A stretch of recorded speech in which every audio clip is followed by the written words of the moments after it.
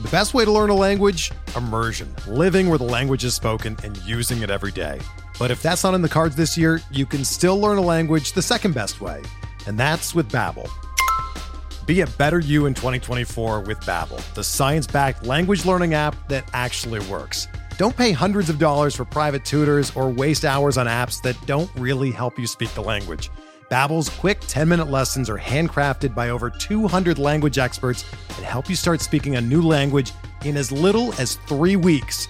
Babbel's designed by real people for real conversations, and their tips and tools are approachable, accessible, rooted in real-life situations, and delivered with conversation-based teaching, so you're ready to practice what you've learned in the real world. Here's a special limited-time deal for our listeners. Right now, get up to 60% off your Babbel subscription at babbel.com/Blue Wire. That's 60% off at babbel.com/Blue Wire, spelled BABBEL.com/Blue Wire. Rules and restrictions apply. We have real games. We have real results. We have a lot of FAAB bidding in some leagues, some big bids coming up. All of that and much, much more on the RotoWire Fantasy Baseball Podcast.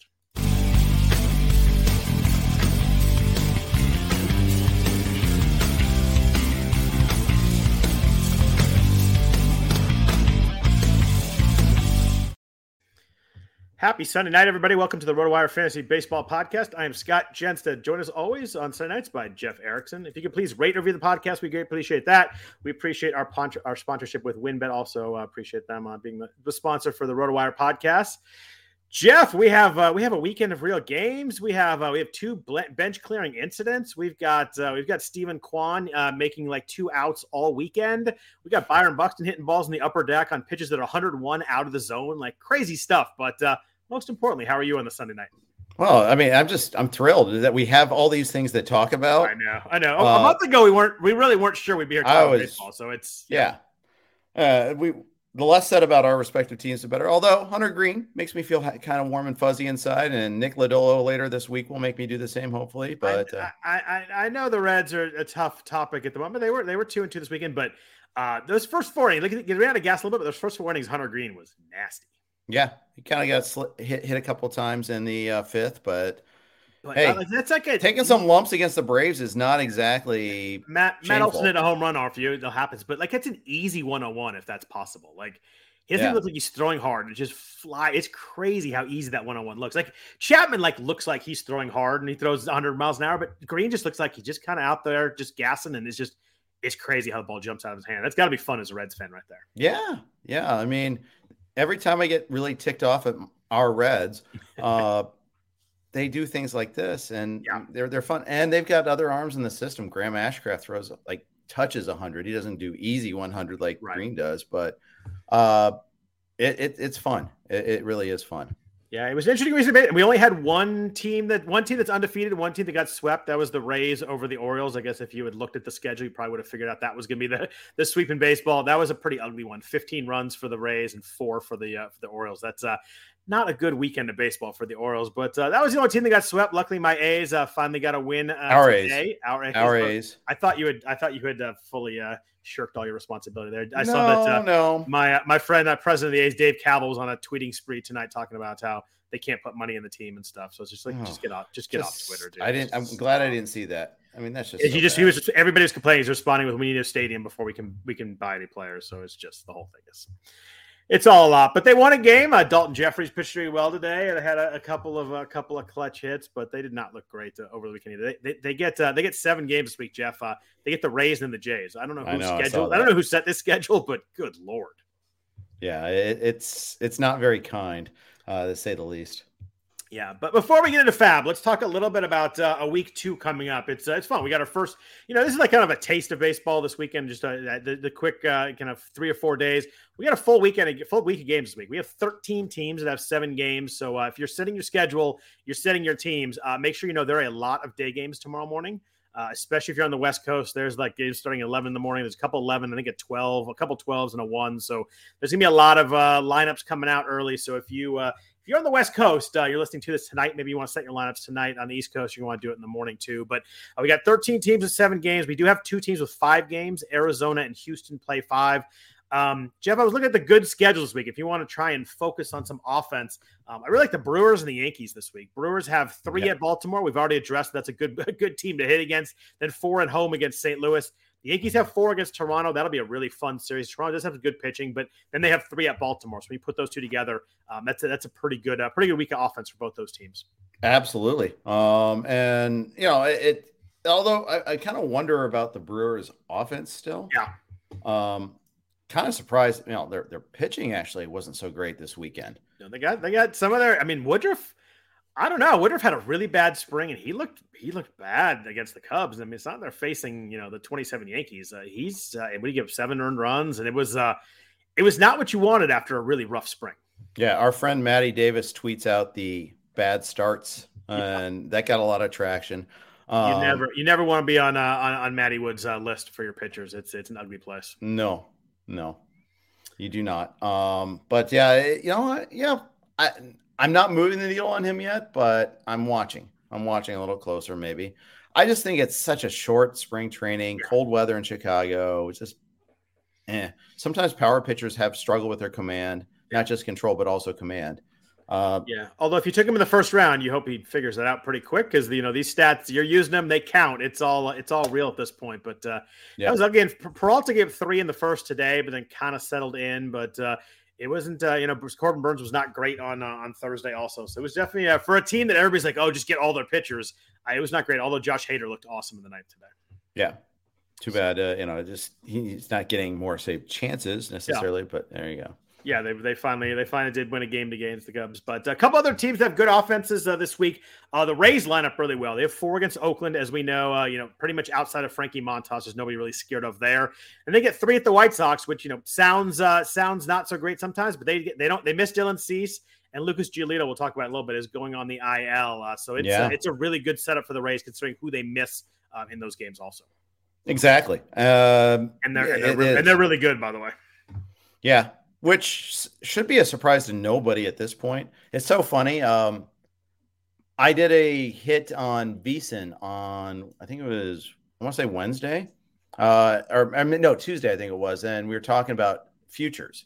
And I talked up the Rays as an over-under. Same day, Joe Sheehan's newsletter came out, made the Rays his best bet. Peter Shankey's over-under a column on RotoWire, which you can still read here. Still probably has a lot of. What was their number? It's like 89.5. Yeah, and they won 100 games last year. You tell me, trading Austin Meadows, is that going to move the needle downward? No. Do you think just the tough division with Yankees, Red Sox, Jays in there makes a difference? And obviously the Orioles, but still, the Rays are so good. They are. And they always are. Last year when they traded away Snell, they let Morton walk. Even I was like, and I'm a Rays apologist. Even I was like, okay, what are you guys doing here? Hey, they know what they're doing. Yeah. They make mistakes, but they make a lot of smart plays too. That are just like they traded Snell at the right time. Yeah, they sure did. And Wander Franco's played 3 games so far, has 2 3-hit games already. So is that good? That'll work. That'll work so far. They should lock him up. Did they lock him? They did lock him up, right? Yes. Yeah, I thought so. Bigly. Yeah.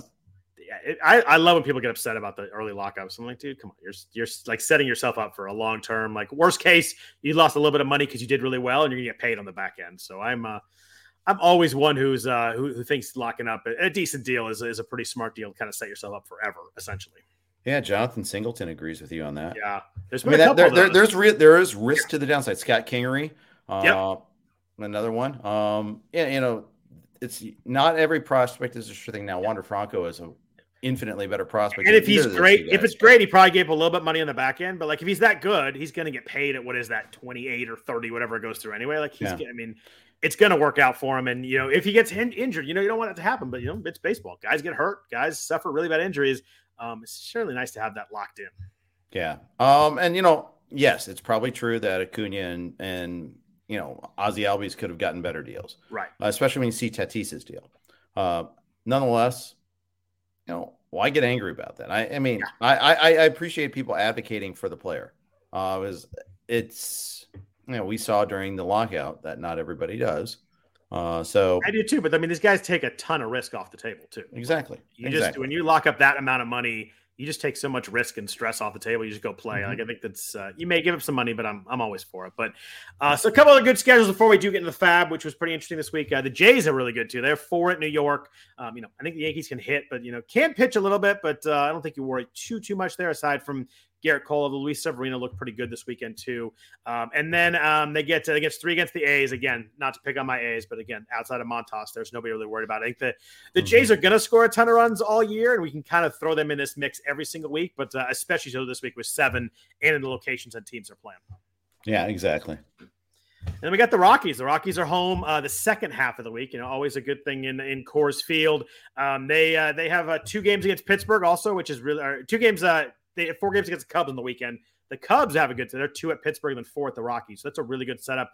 I don't think we really know who the Cubs are quite yet, although C.S. Suzuki looked good today with 3 and homer. But 2 at Pittsburgh, 4 at Coors Field's always a good thing. Obviously, Rockies at Coors Field's good. They played the Dodgers this weekend. They actually won 2 out of 3 against the Dodgers. So that was pretty impressive there. Another guy, Julio Urias, did not look good today. His velocity was down 2.5 miles an hour. He was down to 91s, and I was talking to Rob Silver about it. It just I don't know what Urias at 2 miles an hour looks like, because I think he's a guy that doesn't strike out a ton of guys as it is. You drop him down 2 miles an hour, he becomes a little bit of a different pitcher. It's a little bit harder for him to be as good as he's been. Exactly. And it's 1 start, but he was down in spring also, and it's in Coors Field. You can kind of throw those out, but if I had drafted him in the second round, I certainly want to see that tick back up pretty quick here. Yeah. To create no strikeouts, he did get hurt by Chris Taylor's error in the first inning, but yeah, that was a bad play. Yeah. But still, yeah, I mean, it was so hard to track velocity this spring. And it was because it's still, it may not be a permanent thing. It may just be that because we had a shorter spring, and then you start off in Coors Field. Thanks a lot for that. Yeah, right. That, it can come back. It could. The problem is, it could be these guys could all go Luis Castillo on us. It'd be bad for 6 weeks, and eventually he'll get his velocity back, maybe. But the damage is already done. I don't want to say that that's the case for Urias just yet, but I also want to try to judge him a little bit more based on I want to give him a little bit more rope. Let's just put it that way. Home start against the Reds this week. Our Reds. Are you making your way out to the Ravine at all for the 4-game set? Easter weekend. Details. I'm gonna try. I don't know. Maybe we'll find a way. A little. If you do, you get a little Tyler Malley this weekend. That's probably a good spot to be. We're not going to go Sunday. Easter Sunday. We're not. Hunter Green Saturday though. That's my huckleberry right there. I was going to say that's if you're going to do it, that's what you go. You 100 against Urias too, for that matter. That's a good matchup. Yeah. And Walker Buehler was down 1.5 miles velo wise too, and that's the concerning thing with Buehler is that everybody talked about in the spring is that he was down 1.5 miles last year. Mm-hmm. He was down. He was like a 97 guy in 2020, and I know that was a short season. But he was 96.5 in 2019, and then 95.5 last year, and 94 in his first start. Again, first start hasn't ramped up fully in Coors, but that's another guy that I think you want to see that tick up a little bit pretty quick here. Yeah, and no, Dodgers are not panicking yet. These are slightly negative indicators, but it's also 3 games. It is 3 games. I would not worry about it yet at all. But those are 2 guys that they need to be as great as they want to be. Yeah. So I think that those ticking back up is really important. Clayton Kershaw didn't pitch this weekend. It was kind of weird. They just pushed him back. I think they were just avoiding Coors for him. But obviously we'll see. He's going to pitch against I think Minnesota this week, which is no easy task. But at least he's at home, or at least he's outside of Coors. He is at Minnesota. Might be a little bit chilly, but I just kind of feel like they were avoiding Coors for him more than anything. I think so too. Yeah. And keep in mind, remember the way his season ended last year? He was shut down. Yeah, I would treat it, especially when you've got Urias and you've got Buehler and you got Gonsolin, and Gonsolin's, he's a pretty darn good pitcher in his own right. And he didn't have a great game in his start on Saturday too. They're going to be all right though. They're going to be all right. I don't think any Dodger fan is panicking, or any of the Dodgers are panicking. I think you don't panic until maybe June if you're struggling. But I just think, the person in the chat said, it's funny, short spring training. Like, I just think that's a big deal for a lot of pitchers. And guys aren't, especially power pitchers, aren't fully ramped up. You've seen that with Woodruff and Urias and Buehler. I think they'll be fine. But fantasy-wise, like, these stats still count. So we certainly want to see them ticking back up pretty quick here. For sure. So let's get into FAAB. It actually turned out to be a little more interesting than I thought it was going to be. As I started to look earlier, it didn't look that big, but there was one big name there. But first, a note from our sponsors at WynnBET. WynnBET is now the exclusive sponsor for RotoWire's Fantasy Podcast. WynnBET brings you all the latest action with a user-friendly interface, moneyline bets, boosted parlays, over-unders, round robins, live betting, and so much more all at your fingertips. Want to break from sports betting? Head into WynnBET's digital casino and take a spin on roulette, double down on blackjack, slam the slots, or try your hand at Baccarat. WynnBET is currently available in 9 states: Arizona, Colorado, Indiana, Louisiana, Michigan, New Jersey, New York, Tennessee, and Virginia, all while rapidly expanding. At WynnBET, the possibilities are limitless. Register for WynnBET today, make a qualifying deposit, and wager up to $200. Receive $200 in free bets. Promotion may vary by state. Download WynnBET now. That's WYNNBET. WynnBET, the exclusive partner for RotoWire's Fantasy Podcasts. We're driven by the search for better. But when it comes to hiring, the best way to search for a candidate isn't to search at all. Don't search, match with Indeed. Indeed is your matching and hiring platform with over 350 million global monthly visitors, according to Indeed data, and a matching engine that helps you find quality candidates fast. Ditch the busy work. Use Indeed for scheduling, screening, and messaging so you can connect with candidates faster. Leveraging over 140 million qualifications and preferences every day, Indeed's matching engine is constantly learning from your preferences, so the more you use Indeed, the better it gets. Join more than 3.5 million businesses worldwide that use Indeed to hire great talent fast. And listeners of this show will get a $75 sponsored job credit to get your jobs more visibility at Indeed.com/Blue Wire. Just go to Indeed.com/Blue Wire right now and support our show by saying that you heard about Indeed on this podcast. That's Indeed.com/Blue Wire. Terms and conditions apply. Need to hire? You need Indeed. Another day is here, and you're ready for it. What to wear? Check. Breakfast, lunch, and dinner? Check. Planning for what's next and how to save for it? That's where Bank of America can help. For your financial to-dos, Bank of America has experts ready to help get you closer to your goals. Get started at one of our local financial centers or 24/7 in our mobile banking app. Find a location near you at bankofamerica.com/talktous. What would you like the power to do? Mobile banking requires downloading the app and is only available for select devices. Message and data rates may apply. Bank of America NA, member FDIC. When you need mealtime inspiration, it's worth shopping Kroger, where you'll find over 30,000 mouth-watering choices that excite your inner foodie. And no matter what tasty choice you make, you'll enjoy our everyday low prices, plus extra ways to save, like digital coupons worth over $600 each week. You can also save up to $1 off per gallon at the pump with fuel points. More savings and more inspiring flavors make shopping Kroger worth it every time. Kroger, fresh for everyone. Fuel restrictions apply. So, Jeff, the big name this week turned out to be Josh Lowe in FAAB. There was a lot of people that dropped Josh Lowe last week, which is why he was available to him. He got drafted in a lot of main events, and then he got sent down. It was before the Austin Meadows trade, so a lot of people dropped him. And, it's hard to keep a guy that, was going to go down. There was no real feel he'd come right back up. There really wasn't a spot for him more than anything. It wasn't like, Pittsburgh with O'Neal Cruz, where there's a spot for him, but they just sent him down. We think he's going to come back up pretty quickly. But Josh Lowe looked like, no spot for him. He's going to back down. So he's 60% owned in main events, 38% rostered in 12-teamers. So he's available in a lot of leagues. The bidding was crazy. Eric Heiberlig, who has won the online championship before, buying guys super early in FAAB for a lot of money, not having a lot left, but kind of riding and getting full seasons from guys. His strategy. He added him in a number of mains. He plays a lot of different teams, but over 500 in all of them. Dalton Del Don, our friend, bought him for $555 in my main event. He was not available in my second one, but he's available in my first weekend one. The second one, I actually drafted him, so it was nice to not have to bid on him. But where were you on Lowe? Like, I get the theory that I'm not one who usually spends $500, but like if you look at it, like this might be the best bat in FAAB we get for quite a while. Spread at least in the 15s. Yeah, for sure. 12s, you probably get some. You're right. Right. Unfortunately, he was only available in the 12s for me. Okay. How aggressive were you there? Actually, I got to double check that. I want to make sure he wasn't available in yogurt before I say anything. But I was not aggressive enough. I was low on Low. I love you just call it yogurt naturally now. Yeah, a little sweet and low in yogurt, but okay, I'll stop now. But yeah, no, not available in any of my 15s. Okay. And John's Posma in my, in his main that I'm a part of, part 2. I'm in both of his mains. He picked him up last week.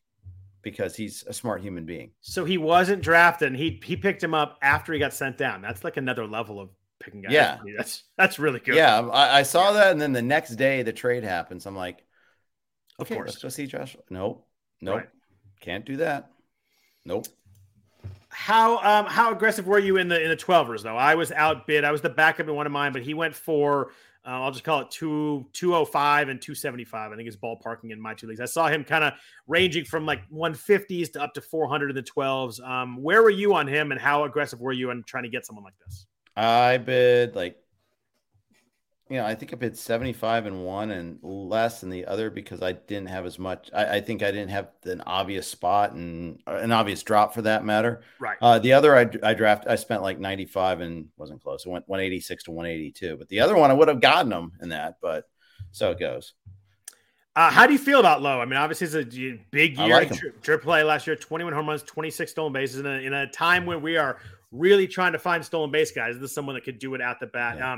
I think the one concern is, how much of the Rays play him. He's not going to get 650 plate appearances playing for the Rays. You got to think he's going to sit against, some tough pitchers, or they may platoon here and there. But it's hard to think of other guys coming up that are going to be, better bats off the bat. Maybe aside from someone who maybe gets dropped in your league, but guys getting called up. This is, among the top guys. Played all 3 games this weekend. That's a good start. I'm curious to see what happens when they face some lefties. If they do platoon, at least he's on the strong side of that platoon. So there's a lot of lefties in the AL East, right? I think. Yeah, but let's see. Looking ahead this week, they face 5 righties, 2 lefties. The 2 lefties are Cole Irvin and Wes Benjamin, I think. Yeah, Wes Benjamin from the White Sox, and they're assuming it's Wes Benjamin. We're guessing, I think, on that one there because the White Sox, as we're about to talk about, have some transition in their rotation right now. Yeah, I'm just trying to think out loud. The Yankees have 2, the Jays have 2, the Red Sox have 1. So a decent amount of lefties in that division. I don't know if we care about Baltimore, but Baltimore's got 2 also with Means and then either Zimmerman or Keegan Aiken, whoever they happen to throw out there. So there are a lot of lefties, but a lot of those are guys that I really wouldn't worry about him against. It's just a matter if they decide to use him or not. I mean, you don't want him against, maybe Ryu, who didn't look good today, Kikuchi and Montgomery, but there's not anybody I'm super scared of in this lefty, but it's just a matter of what the Rays do with him. Yeah, I think that's true. And you know what? Sometimes you don't want him to face that other lefty, and he can still come in the game later, still do his damage. In a 7-game week, I'm playing him. What is if you're I don't know if you've done in season prediction, but what's your home run stolen base thought for him? And he's you think 15-15, you think 15-20? If you had to ballpark, where do you think he ends up this season from where you're at? I gave him, I think 19 and 19, so it's pretty aggressive. Which is a pretty damn good season from a free agent pick. 18 and 19 is what I gave him. And hitting 265, something like that? No, a little lower, 245. All right. I mean, he hit 291 in AAA last year. That was the 361 BABIP, but it's the K's that worry me a little bit. It does strike out. The swinging strike rate's a bit high. He's 13% in the minors last year. So I think that's the one kind of thing he might run into. Might run some slumps where he strikes out a bunch, but 26% K rate in AAA last year. Actually, that's usually translates to 30 plus in the majors. So that's the one mark right there, and a little reason why I didn't go a little bit higher. But I pushed him way up in my second main event. I drafted him in the 16th or 17th round, I think, and he was he was someone that wasn't getting drafted or going really late. But once Meadows got traded, I was I think that the upside in that spot was kind of unparalleled. Yeah. Let's see. We had a couple others we talked about last week, but real quick, Bryson Stott and CJ Abrams were both about 78% owned in the 12-teamer. So it wasn't available in a lot of leagues, but do you have I think I like Stott a little bit more than Abrams just because of, Abrams just seems, I love watching him, but he seems so raw. He's had very few games in AAA. I did draft him in one of my main events just because I thought it was worth taking a shot in that round, but he had a stolen base the other night where he had it stolen easily and slid past the bag. He had a ball he hit to the wall that was almost a home run. So kind of almost there, but he's platooning a little bit too. He and Ha-Sung Kim are kind of splitting time there, so that worries me a little bit. Right. I really like the funness of Abrams, but in the 12-teamer, I'm not really sure how much I want him on my roster. I think that's fair. I think the lack of experience is the big issue. He's been hurt so much. But at the same time, good on him for showing well in spring training. Good on the Padres for putting up their best roster, whatever that may be, as opposed to playing service time games. This is, they did the same thing with Tatis. They called him up when they thought he could help the team, as opposed to waiting 21 days later. So good on them for that. Abrams, I think Abrams has a much higher fantasy ceiling than Stott because I think he's going to run more. Yeah. Although I got to be fair, I got to dig a little bit more on Stott. He may be able to run some too, but Stott's got playing time issues too. It seems like he and Alec Boehm are kind of trading off, not really, and then Boehm didn't Boehm is weird. Like, he was the third overall pick. I know he struggled last year, but he played 1 out of 3 games this weekend. That game, he had 2 for 2, had a laser in the gap, and then he sits on Sunday. So I think Johan Camargo and someone else played. Like, it just, I don't know. Hey, they deserve, they lost, so they got punished for that. Yeah, good. And I get, it's the first week you're trying to get everybody a start, but Boehm had 2 hits. Don't you put him back in the lineup? It just seems weird. He's going to get no rhythm going. But, Stott hit 300 last year across AA and AAA. He had 7 steals and 11 home runs. Pretty decent strikeout rate. Just killed it in spring training, which is how he ended up on this team. He was really good. He was better than Boehm in spring training. I'm kind of worried that Stott and Boehm kind of make it so neither one is worth it at the moment. Yeah, until Didi Gregorius gets hurt again. That's the most possible thing. You get Stott over to shortstop, and they can kind of both play, which is nice. Any chance maybe Stott plays a little outfield too? And I guess I'm looking at Castellanos in the outfield and Vierling in the outfield. Because that's the problem is if Schwarb gets hurt, Castellanos can DH. But now, one of those two has to play the field, which is one of the Vierling kind of has to play because someone's got to play center field, right? Right. They have to stand in center field with a glove on. You don't really want to mess with Harper. Harper could probably play center field. You probably just don't want to mess with that. And you're not going to move the MVP around and kind of mess with that. So right. Kind of need some Reds take notes on that. Not saying that Nick Senzel is Bryce Harper, but stop jerking guys around that are high value players. By the way, hell of a play in center field on Saturday. Yeah. Did you see Senzel's catch? Yes. I couldn't believe he chased that down. Stay healthy. Stay healthy. Totally. Let him play. That ball was in the gap, and he just chased it down. He caught up to it, which you rarely see. That was an impressive play. But another guy that got a lot of action, especially because of what he did today. Obviously, we're dealing with 3 games so far. A couple teams played 4, but when one game happens, it changes everything. Stephen Kwan went 5 for 5 today. He's now hitting 800. 3 walks, 0 strikeouts, and moving up in the order, hitting second. The Guardians. I knew I was going to do that at once today. The Guardians had 17 runs. I think they had 0-1 the first 2 games, scored 17 today. Kwan is someone that I think we know what he's going to do as long as he plays. He hit 320 in the minors last year. He's kind of a souped up Nick Madrigal, maybe not quite a Michael Brantley, but kind of in that comparison. Getting closer to Michael Brantley than Madrigal at this point. Got a little more pop. He had 12 home runs in the minors last year, and Madrigal's not going to hit 12 home runs ever. So 6 stolen bases, hit second.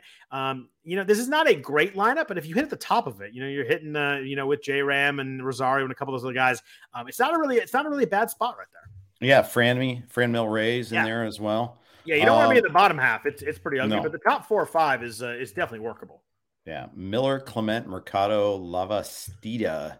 Hey, Mercado going grand slam today though. Yeah.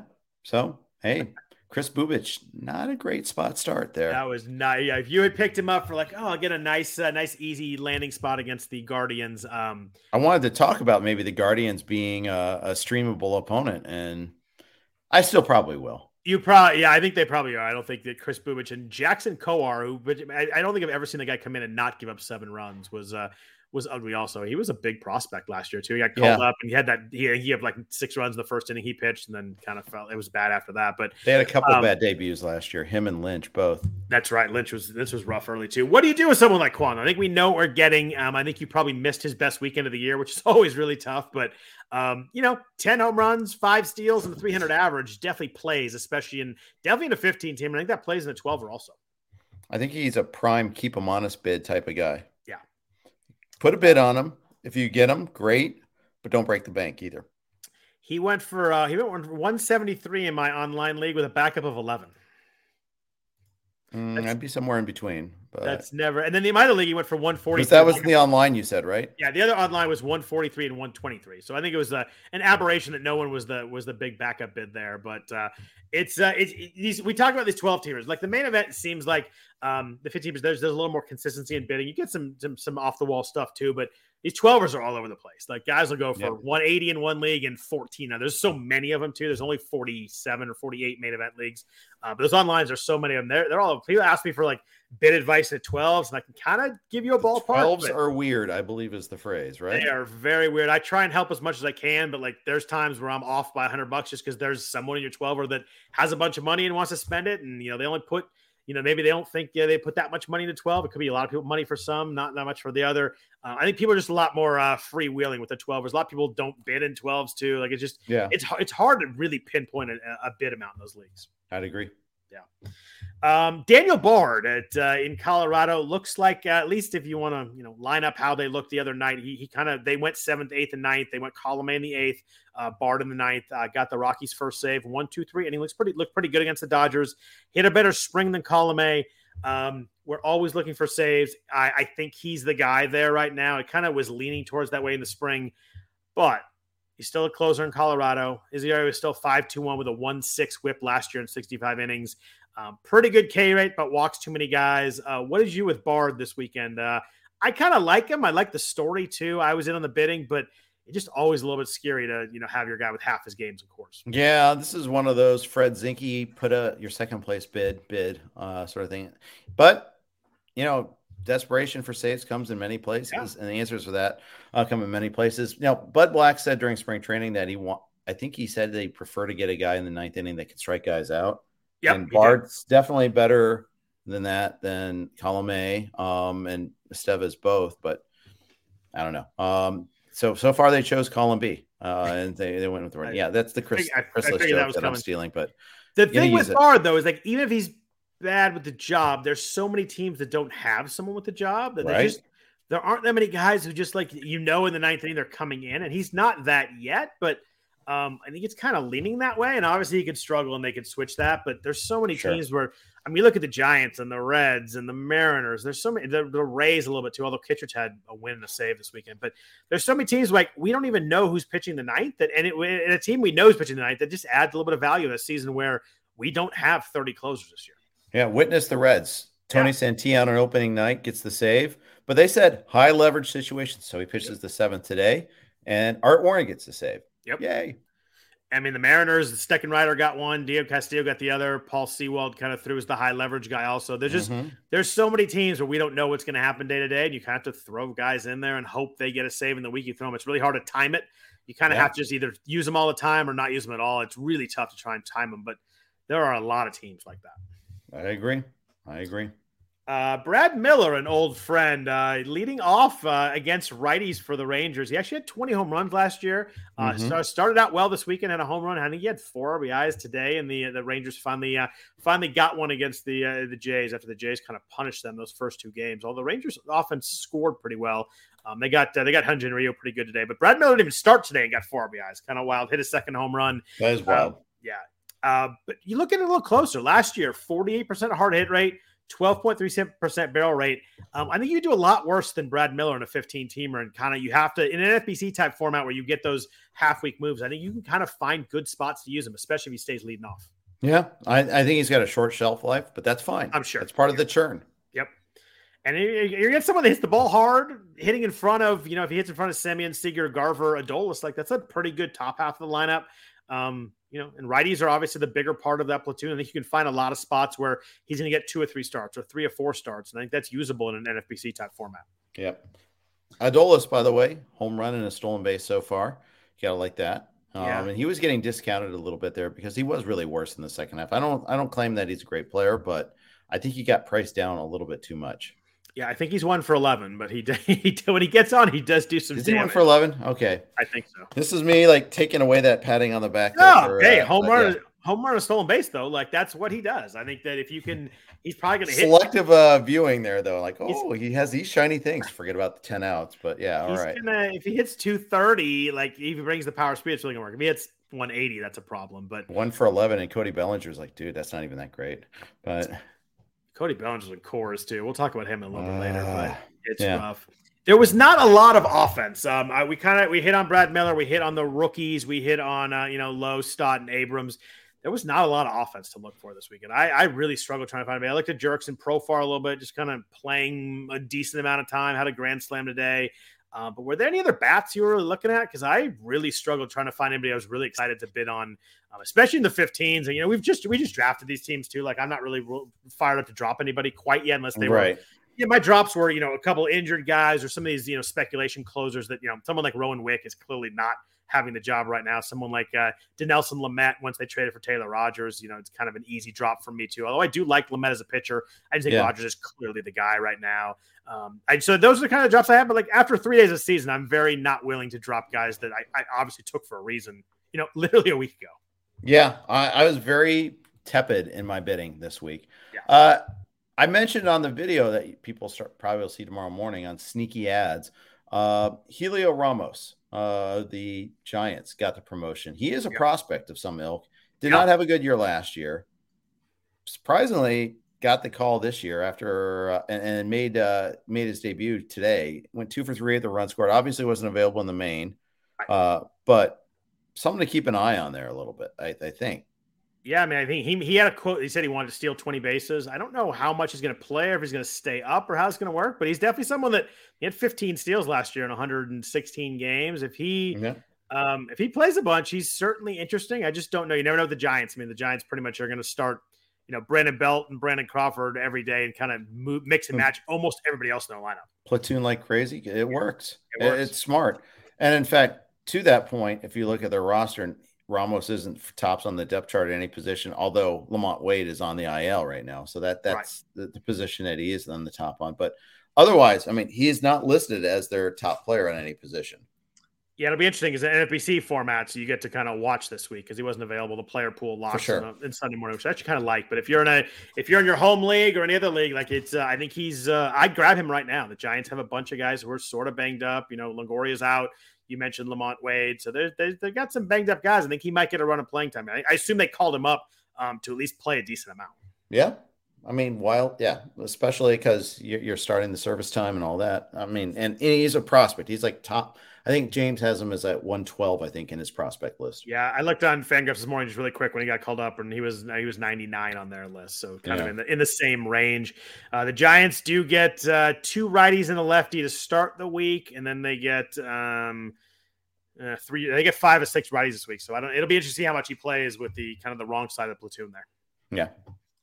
What about pitching in FAAB this week? There was not a lot of hitting. It seems like the tough part about pitching is all the 1, 2, and 3s for most teams already through. So any like 2-step guys with 4s and 5s. There's a couple. We mentioned Tyler Malley throws twice this week. There's a couple of guys like teams pitched. They started the Reds played Thursday, so it kind of worked out that way. There's a couple of the guys, but there's a lot of sketchy guys with 2 steps this week. We've got guys that were available: Nick Martinez, Dakota Hudson, Carlos Hernandez. Hey, don't besmirch Carlos Hernandez. No, I was going to ask you if you like any of these guys. Who are you looking to pick up? For maybe trying to get some strikeouts and wins this week. Because I tell you what, wins are going to be really hard here for a while. Yeah, I tried to structure my teams to minimize streaming, but yeah, Carlos Hernandez gets the Guardians and the Tigers. You could do worse. Yeah, 2 home starts at that. You could do worse too. Yeah, it's weird. You have a wraparound series on the first weekend of the season with them playing a Monday game. That is a weird setup. I guess it wasn't supposed to be the first weekend of the season, but still, that's a weird wraparound for not a holiday tomorrow or anything like that. Right, and I think there's another one too, if I recall correctly. And it struck me as weird. No, you're right. There was another. I think Pittsburgh and St. Louis. I think it's Pittsburgh and St. Louis. Yeah, I think you're right. Do you like Dakota Hudson at all? If you're looking at matchups, he's home against Pittsburgh and Milwaukee. If you wanted to squint a little bit and just play a matchup play, I don't like Dakota Hudson as a pitcher, but those matchups are pretty darn good. You like him as a person, though, and that's important. I do like him as a person. He and I are close friends, and I have no issue with him there. I just, under 20% strikeout rate is really hard, especially when you're streaming and what you want is at least you want to make sure you get those strikeouts. In case he gives up a couple runs, you want to make sure you're going to get those, 12 strikeouts for his 2 starts, and then, you might get 7, and then suddenly the ratio is really risky. Yeah. Dakota Hudson, you're fine with. Minnesota Hudson, not so much. So, yeah. I don't know who Minnesota Hudson is. I don't either. You went State. I thought you were referencing someone famous there. I missed Tim that Hudson. One. I could have gone with. Tim Hudson would have been. I would have gotten fully. Yeah. Minnesota Hudson went way over my head. Dakota Fanning. I don't know. I would have gotten that one too. Yeah. Yeah. So, anybody else pitcher wise you liked? I mean, I'm looking at. We talked about Daniel Barr. Any of the closers you looked at? I picked up Matt Bush in a couple leagues. I just think that. I don't know. I think if I'm looking at that Texas bullpen, I think he gets the next op just because I don't really like anybody else. And the way they used him the other day kind of looked promising to me. But the Minnesota guys, they traded Taylor Rogers obviously since the last time we spoke. Tyler Duffy, Yohan Duran is obviously the big name, and he looked awesome. Mark Cerebro, who's an NFBC Hall of Famer, picked him up on every team, thinking he's going to close here in a couple weeks because the Twins are going to win. He tweeted about it tonight. I watched his stuff. He's nasty. I think they seem like they want to use him as more of a multi-inning guy and maybe as a starter at some point. But if they were to ever let's just lock in this 8th and 9th or lock in the 9th with him, like he has a huge upside to be really good. I wanted Duran, got outbid in Foreman Tout Wars 14-13, AL only league. Oh, AL only would have been really nice for him. Gross. I got outbid on Jake Berger 63-57. I got outbid on Pagan 33-13. I was just passive across the board. And Chris Paddock 288-13, and that's okay. Paddock was my last choice, and he went for the most amount of money. So I'm not a Chris Paddock person. No, it's an AL only league though. Yeah, he's clearly got a shot, and he's they're going with 6-man rotation, and he's one of the 6 in the moment. I'm not in on that still. I think there's too many issues there. Yeah, me too. Do you have any sort of thought on Minnesota? The first save was Tyler Duffy. They've got 4 or 5 guys that you mentioned: Pagan, Alcala, Duran. I think it's going to be 4 or 5 guys. Yeah. I think that's you just kind of stick with that and go. I mean, it's Rocco Baldelli kind of did it that way last year. He's off the raised tree. I don't see why he would change it.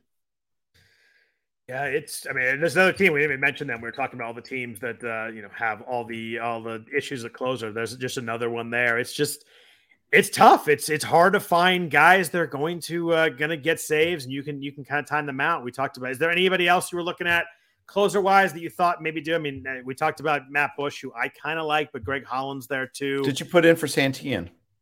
I didn't. I think I had a backup bid on him, but then after Art Warren at the second save, I think Santillan will be pretty good. I just don't know. I think again, the guy's gonna be hard at times. I think they're gonna use him.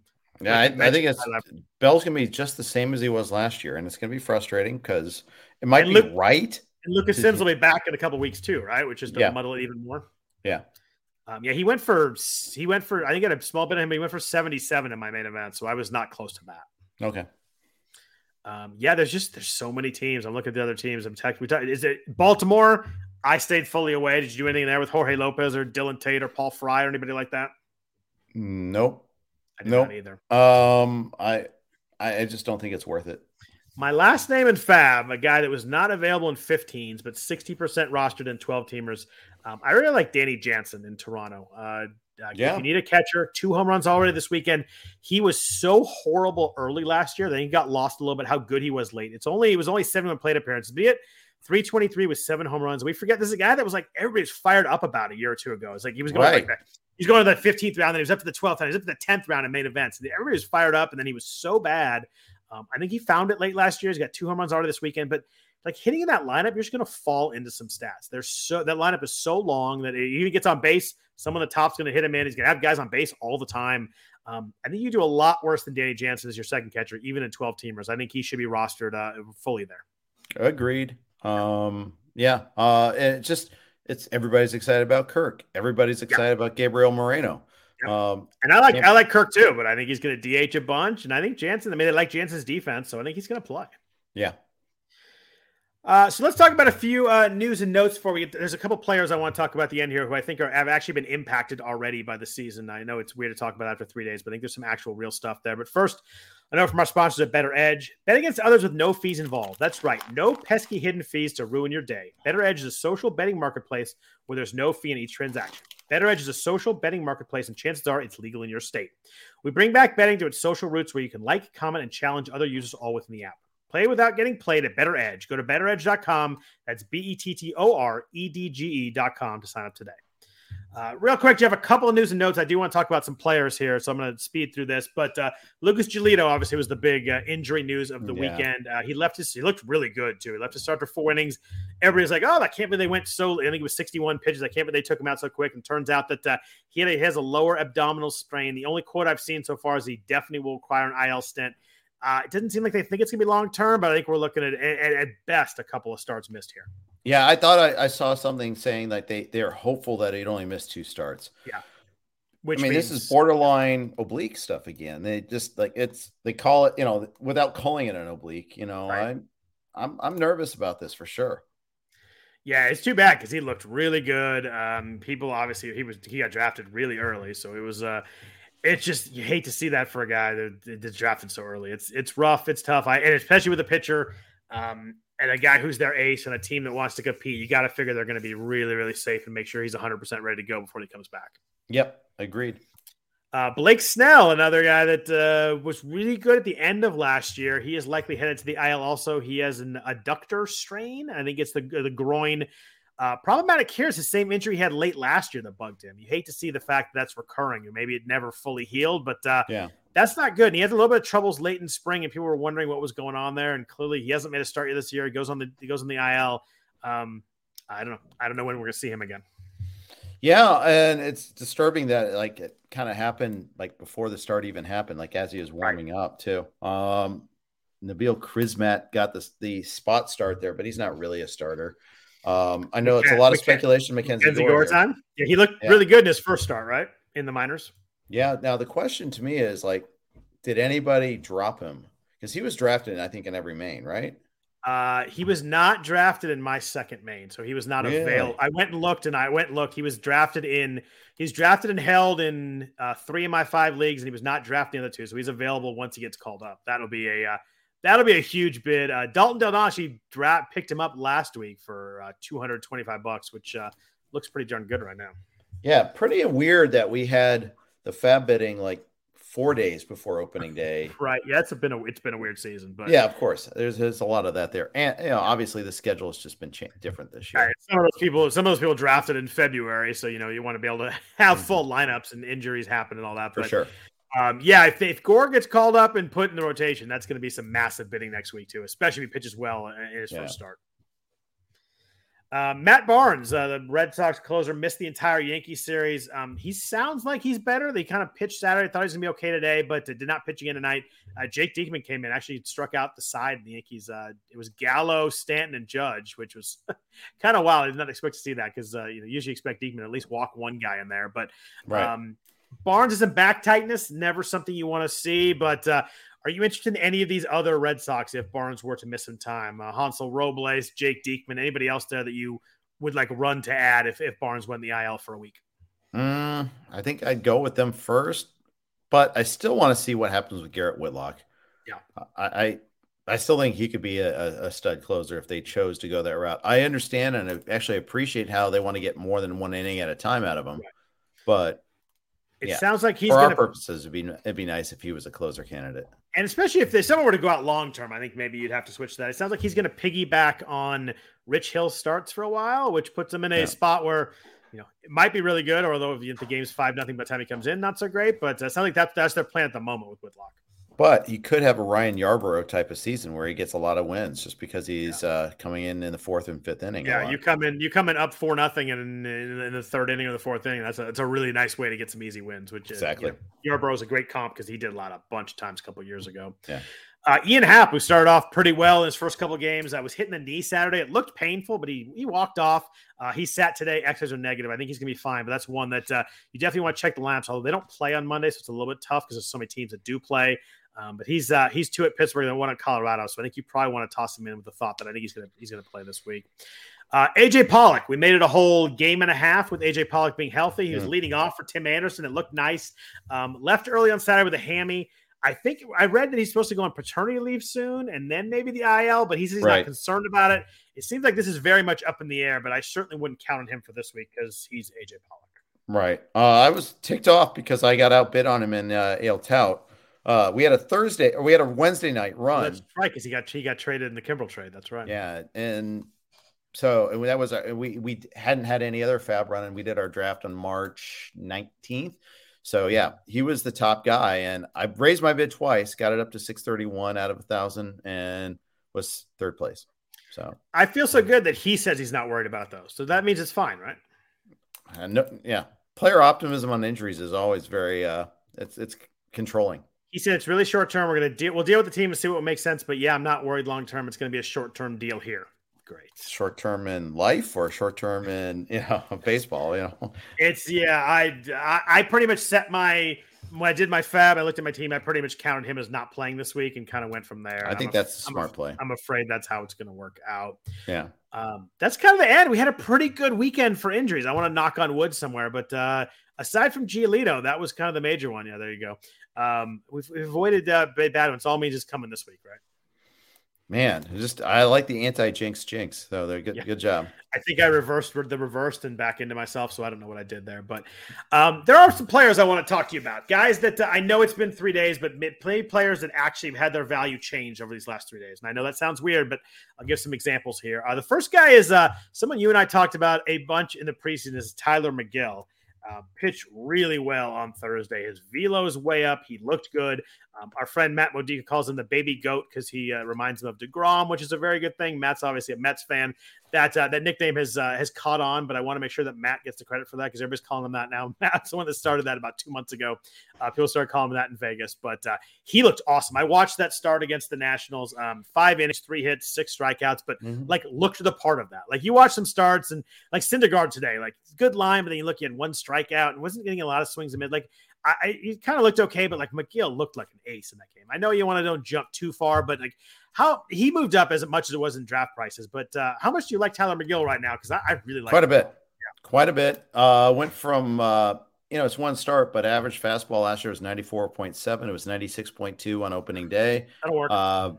Swing strike percentage went up from 12.5 to 13.2. No homers, obviously. That's always been a bugaboo about him. But, so far, so good. No walks, also so good. So, yeah, pretty darn good start. I think the Nats are a streamable opponent. And they can hurt you a little bit, but after that top 4 or 5, maybe if you want to count keep it raised, it drops off pretty quick there. And someone made the joke on Twitter that they thought the Nationals were using pitcher hitting because Robles was hitting 9th. Ooh, not cool. Not cool, dude. And it wasn't me that made the joke either, which is the most surprising thing about it. Yeah, I wish I could have taken credit for stealing your material. Definitely stealing my material. McGill's the guy that like if I saw this weekend that among the non-aces, he was the one that impressed me the most. I think that like if we were drafting today, I think he'd be like a 9th or 10th round pick. Obviously, we're not, but I think he's moved up that much. Yeah, he might have. There's a number of offensive players that I think have changed their value. And the first one is one that's tough for me because I was really high on him as we were coming in the season. And I drafted him in the main event. Joe Adell had a troublesome weekend in Anaheim. He struggled the first game. He was struggling in the outfield. Then he sat one game. And he played again today, made another bad play in the outfield. Then he robbed a 3-run homer. So he kind of redeemed himself. But his first 8 at-bats, he had 6 strikeouts. He had a bunch of swings and misses. He kind of looked like that guy we were worried about when he came up and struck out a lot. We thought the strikeouts are going to be there. We thought maybe he had dropped that down a little bit, but it's rough. His strikeout rate entering today, Jeff, was 100%. He did drop that to 77.8%. So a good step forward for Joe, dropping the K rate to only 80%. Thought he had kind of fixed that a little bit last year, but 9 plate appearances, 7 strikeouts, and like 3 butchered plays in the outfield. Did you see his throw from the outfield, by the way? No, not yet. He had a throw from left field on, I think it was Friday night, that guy coming home that I, not exaggerating, was equidistant between home plate and first base. Oh, no. And I'm actually, for once in my life, not exaggerating, it's that bad a throw. Yikes. It looks like he was like throwing it to somebody in the dugout. It's that bad. Yikes. I get it. Just a release point thing. Like you can't one throw. Who cares? But it was a rough weekend that he sat. I think he sat. He just sat once. It looks like. But I don't know. Like if it wasn't a great weekend. It's one weekend. He's a stud prospect. But the fact that The biggest thing I concerned about, he actually sat twice. He pinch hit today. So he actually did sit 2 or 3 games, which is really concerning to me. And there was a quote Joe Madden had over the weekend. He said, well, once Taylor Ward comes back, he's an everyday outfielder, which is strange. Because then we're talking about Brandon Marsh in a league or two. And I didn't like that he sat today. Yeah, we're talking about Marsh and Adele platooning if somehow Taylor Ward, of all people, is going to play every day. Because obviously Mike Trout's going to play every day. Ohtani's going to DH every day. Like suddenly, if we look at Adele and Marsh platooning, that seems nonsensical from their team, like building up your prospects and guys playing getting better approach, but fantasy wise that's a disaster for Marsh and Adele. Yeah, and they can't fudge first base either. That's taken care of. Yep. There's no place to go. If Taylor Ward's gonna play every day, there's no place else to go for these two guys. Put him back behind the plate, make him a catcher again. I like it. So I'm actually a little bit worried. I think that he hit fifth on opening night, had a rough game, and they're like, oh, well, it's not a punishment. He's just not going to play. And then he started today. He did only set once. I changed my mind on that. Sorry about that. He pinch hit yesterday, but 9 at bats and 7 strikeouts. I'm a little bit worried. Sure. Naturally. Similar vein in Detroit with the Austin Meadows trade. We talked a lot about Josh Lowe and how that impacted Tampa Bay, but Akil Baddoo is someone that I really liked as a possible, speed power guy. He had 13 home runs, 18 stolen bases last year. Moved way down the lineup. I think he hit 7th on opening day. Then he hit 9th on the second day and sat today. Suddenly you're looking at him, not playing against lefties, moving down the lineup. I think his values, is actually changed based on that trade. I'd agree. I didn't think I don't have him anywhere. I have 0.0 Akil Baddoo. I liked him in that ADP range as someone that could get me a bunch of stolen bases, and I usually need it in that spot, and I think he would hurt me. But I'm legit worried. I'm worried about Adele, and I'm worried about Baddoo, especially because he was a higher priced guy. As Adele was a 15th rounder when I took him. He moved up a little bit, but I took Baddoo in the 9th round of my second main, and I really liked the speed power stuff. And I thought he could hit 245, and if he's going to hit 7th, 8th, or 9th, it changes his value a ton. It absolutely does. In that same vein, Jazz Chisholm, kind of in the same spot. He hit 9th, and then he sat, and then he tweeted about how upset about it was that he sat. He was back in the lineup today, but the thing with Chisholm is I think we all knew that with that many strikeouts, the batting average is always going to be a concern. But the home run and speed was going to be there. But the key was that the runs are going to be there if he's hitting at the top of the lineup. Right. He hits 9th, like what it was kind of with Baddoo, same kind of thing. And Chisholm was even drafted higher than that. This seems like a weird move from the Marlins. Like, this is a guy that is part of their future, and it seems like they're not really making him feel that way. And it seems like he's upset about it. It doesn't seem like a really good situation there in Florida. This seems like a Mattingly thing, but I don't know. Here's the thing about Jazz is he homered on Friday. Went 1 for 3 with a walk, I think, in there too. So that's good. We like that. Yeah. And then he sits on day 2. He was hurt some in spring training, but we knew he was going to bat towards the bottom of the order. That we saw in spring training. So I'm not surprised by that. But the sitting, that was a good Mike Curlin score with his spring training stuff. It really pointed that out. That Jazz was like moving steadily down throughout the spring. Yeah.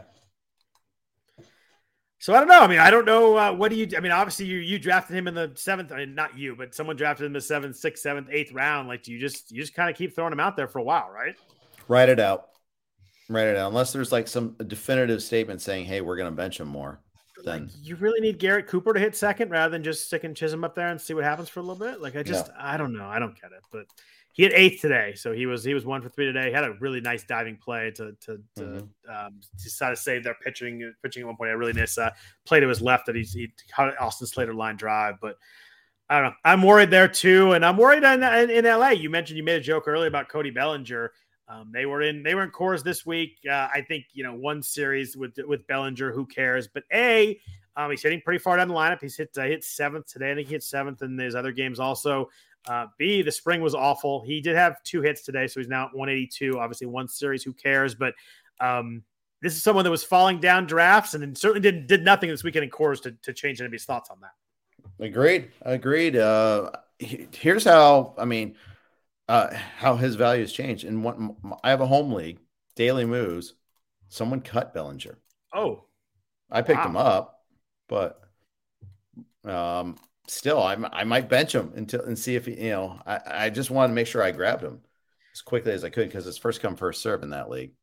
Is he someone that you do think about benching for a little bit here and kind of see if he can get it going a little bit?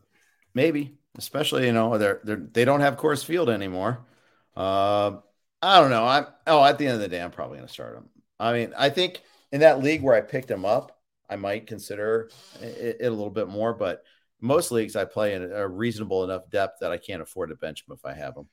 Yeah, I have him in one NFBC online league, so the 12 teamer, but I mean, like I have 7 good outfielders in the league like that. You've got a lot of guys. Yeah. I think I'm going to play him this week. They get Minnesota. He gets Archer and Paddock. I'm definitely going to use that. And then they face Cincinnati. No disrespect to our Reds, but I'd probably use him there also. And then I think I'm going to decide after this week, see how this week looks. I want to watch him a little bit too because he looked lost those first couple games. He looked a little bit better today, but you want to see if he's actually making some hard contacts. I'm not really worried about the average. I'm worried about how he looks, his approach, if he's hitting the ball hard a little bit. So I'm using him all this week, and then maybe I'll think about it in the weekend if I want to maybe slide him out in a 12-teamer. Makes sense. I think it's a buy low for him though. I think so. If you're in a trade league, I'd see what it takes.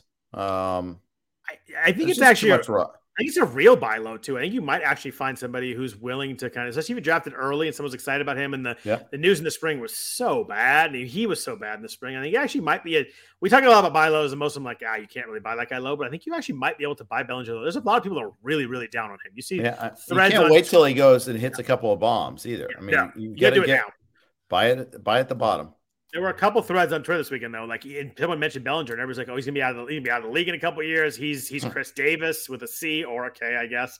But there's a lot of people that are really down on Bellinger right now, and that's for good reason. He was really bad last year too, and bad so far this year, and tweaking his swing again. He says he's comfortable with swing finally, but I don't know. I think you're right. I think you have to do it before he hits a couple home runs because I think they're coming too. Yeah, I think so too. Last guy I want to talk to you about, Andrew Vaughn in Chicago is interesting now, especially with the AJ Pollock missing time. If that extends longer than AJ Pollock thinks it does, at least if he goes on the IL, already 2 home runs and 6 RBIs. I think it's a spot where if Pollock's out, Tony La Russa is going to have no way but to play this guy. He was 15 home runs last year, but you look a little bit deeper. 46% hard hit rate, a barrel rate over 10%. For that power, you got a K rate under 22%. He was 21.5 last year. Obviously, a very highly regarded draft pick out of Cal. He was a top 10 pick. I think he was a top 10 pick. He was third overall. Yeah, third overall. I think Andrew Vaughn is interesting right now, and he might get when he's running playing time right now. Maybe he just forces loose a hand, and if he can get hot, he maybe should stick in the lineup for a while. I really like him. He's available. I'd obviously pick him up right away. I don't think he's available in many leagues, but he's another guy that I would love to. Probably hard to trade for him after he hits 2 home runs over the weekend, but I think the stock is way up on Vaughn moving forward here. It's just the second year, and talk about aberrant development too. I mean, didn't play in 2020. Yeah. Hit the minors after getting drafted, hit 3 levels in the minors in 2019, then was asked to play out of position last year. All these things can inhibit development. Yeah. So this is a good post hype guy. Yeah, I agree there. It's very true. I appreciate all reading all the comments in here. It's good stuff. We got someone that's buying Bellinger all day. Someone thinks the Jazz is overrated. Our friend Anthony Gialdi weighed in. The pun meister strikes again. So someone actually likes your puns, Jeff. Yeah, audience of one. That's all I always say. Does your one person gets it? Family like your puns or no? My daughters like my dad jokes and puns. Sure. Do they really? Why? I mean, they groan sometimes. Why? They're witty and funny. Don't get me started on egg jokes. That's usually great. Teenage girls aren't fans of those though. Well, yeah. I mean, I'm my younger daughter is going to appreciate them more than my older daughter. But yeah, she's finally over them. But how is it having 2 teenage daughters? I have a 6-year-old daughter. And I have a 6-year-old daughter. I'm scared to death, honestly, of those years. It's great. They're awesome. They do cool things. We won a soccer tournament this weekend. That was fun. That's awesome. How many games is one playing a soccer tournament over a weekend? She played 4 games this weekend. Oh, wow. So 2 each day? That's a lot of games. 2 each day. They're good and tired. They earn their sleep. Let's put it that way. Is that like full 90-minute games? Like how level are you talking about? So it was on the pool play games, there were 32-minute halves. We jumped that up in the championship game to 40-minute halves. So close, 80-minute game for the final, but on turf. Is it like real soccer where everybody plays the whole game and they only have a few substitutions, or is it like AYSO where they can sub in and out easily? Well, it is AYSO. Oh, it is. Okay. But at the same time, we're Yeah, you can sub in and out. I mean, you don't, once you come out, you're not out for good. But high school is like that too. I mean, you guys can do that. So I was just saying, high school, I played in high school and we could sub guys in and out. But maybe you're still playing a lot of minutes, though, I assume. Oh yeah, a couple of the girls played the whole game. We had 14 girls this weekend, so we had 3 subs at all times. Question in the chat from someone with just by the name of M, very mysterious. If you had to add someone on waivers this week right now, would you take Anthony Santander or Heimer Candelario? Jeff, what say you? Candelario, better lineup and perhaps better ballpark. We don't know that part yet, but we do know that we got our first taste of the new Camden this week. Did you see the pictures of the? I did. It looked worse before they put the pad. Like, it looked really bad in the first picture I saw. It didn't look quite as bad when I saw it yesterday, but it's still they just took a chunk out and said, yeah, we'll do that. And you make the wall bigger. Like, there's a lot of those like pulled home runs in the first 4 rows they're going to lose, but it didn't look quite as bad as I thought it was going to look. But it'll be interesting. That like weird jutting out left center. Someone's going to get hurt. I was going to say someone's going to run into that at some point. Yeah. I think I go Santander. If it makes anyone feel better about that, Phil Dussault, who like won every league imaginable last year, was big on Santander. So if that weighs into your decision making at all, if you want someone that is really good that's on Santander, he was on. I can only say because he tweeted out all his draft boards and everything right now. The season started, but he had Santander on a lot of his draft boards. So if you want to take it from somebody else besides us, that's a pretty good source to take it from too. Oh yeah, James Anderson was all over Candelario. So there. Well, there you go. That's a good source also. So that's they're both pretty good. Obviously, Candelario is a corner and Santander's an outfielder that affects you at all. Mm-hmm. I think I go Santander a little bit, but I wouldn't argue hard against either one. I kind of like both guys actually. For sure. Jeff, anybody else that you want to talk about? I know we're a little bit late here. It's a little bit late on the West Coast. Also, Anthony Gialdi, thank you very much for the comment. We're the GOATs of Sunday Night FAAB. I really appreciate that. Anthony's a really good guy. We both met him in Vegas. Yep. I may have a shirt that he kind of gave me that I was really appreciative also. So that was pretty cool. I was happy to really finally get to meet him because I was not in Vegas last year. But Jeff, anybody else? I went all the way to Vegas and I didn't get the lousy T-shirt, but I did get a beer from him. So there was that. There you go. That's still pretty good right there. Yeah, it was. I imagine he'll find a way to get you a shirt at some point. It's his right. It's his hockey next team main. Plays hockey. The Kansas City Moose. It's a very cool shirt. Yeah. Do you have anybody else this first weekend of baseball? Anything else you want to talk about that we have not hit quite as of yet? No, I just want to soak in. Just set your lineups early. Going to be a lot of early games tomorrow, weather permitting. Yeah, let's hope we get some good weather. We had that first day was pretty bad. Oh, yep, shirt coming, Jeff. Yeah. The comment was made. So anyway, Thanks, Anthony, for that. But thanks, everybody, for listening to the RotoWire Fantasy Baseball Podcast. We do really appreciate it. We've had a lot of nice comments over the last couple of weeks, as the season has started. So we really appreciate that. Love doing it. Love talking to Jeff every Sunday night. So it's a lot of fun. If you could please rate every the podcast. If you do like listening to us, if you leave a bunch of stars, a nice comment does help the people, helps the podcast a lot, helps people find the podcast. It's also good. If you want to follow Jeff on Twitter, he's at Jeff_Erickson. I am at Scott Jensen. We'll certainly be talking baseball on there. If you want to mute all my Warriors talk as the playoffs start, I won't blame you there either, but I'll be looking forward to that. So if you want to talk some hoops, I will be up for that also. But other than that, hope everybody has a really good week. Hope everybody enjoys the first full week of baseball. Really glad we have it. Should be a lot of fun, and hope everybody takes care. We'll be back at you next Sunday night. Take care. Everyone is talking about magnesium. It's all you hear about. But why? What do we know about magnesium? Well, magnesium is the #1 mineral that 75% of Americans are deficient in. If you are a woman over 35, magnesium will help you rediscover balance, energy, and vitality. Magnesium supports more than 300 enzymatic reactions in your body, including those involved in hormonal balance. From functional medicine doctors to mental well-being and female hormone experts, we all know that magnesium is the one mineral to improve all aspects of well-being and health. But which one? Magnesium Breakthrough from Bioptimizers, the trusted choice recommended by leading experts with 7 best-absorbed forms of magnesium to ensure your body receives the support it needs for overall well-being. Go to bioptimizers.com/balance today and use code BALANCE10 for 10% off. Support your journey to wellness at bioptimizers.com/balance. Magnesium Breakthrough from Bioptimizers, your foundation to optimal health and vitality.